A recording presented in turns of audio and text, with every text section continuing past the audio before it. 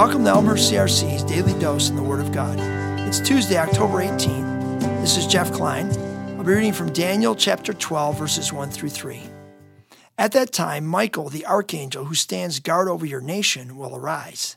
Then there will be a time of anguish greater than any since the nations first came into existence. But at that time, every one of your people whose name is written in the book will be rescued.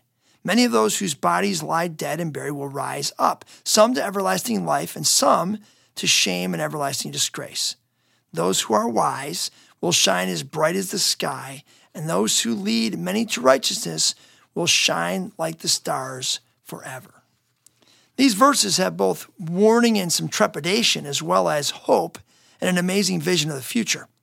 First, we get this prophecy about a time of anguish greater than any since the nations first came into existence. That sounds bad. That sounds way worse than anything we've presently experienced. And this word does not just appear here in Daniel, but plenty of other places in the Bible. There's a time like this coming in the end of the world. And then we read about people being raised to shame and eternal, everlasting disgrace. Wow.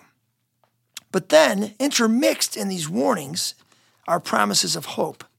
The promise of a rescuing of everyone whose name is written in the book of life.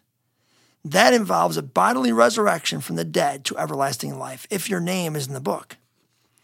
And the wise people, those who embrace this life God is offering through Jesus Christ, and those who choose to lead others toward this life, they will shine like stars. It's interesting because Paul, years later, would write the same thing to the church in Philippi.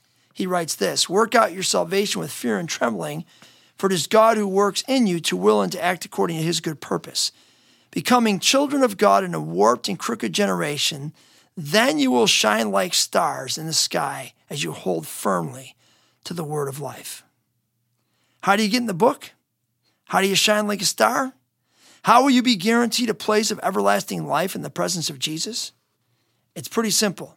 You open your hands, you open your heart, and you receive what Jesus is offering. That's all.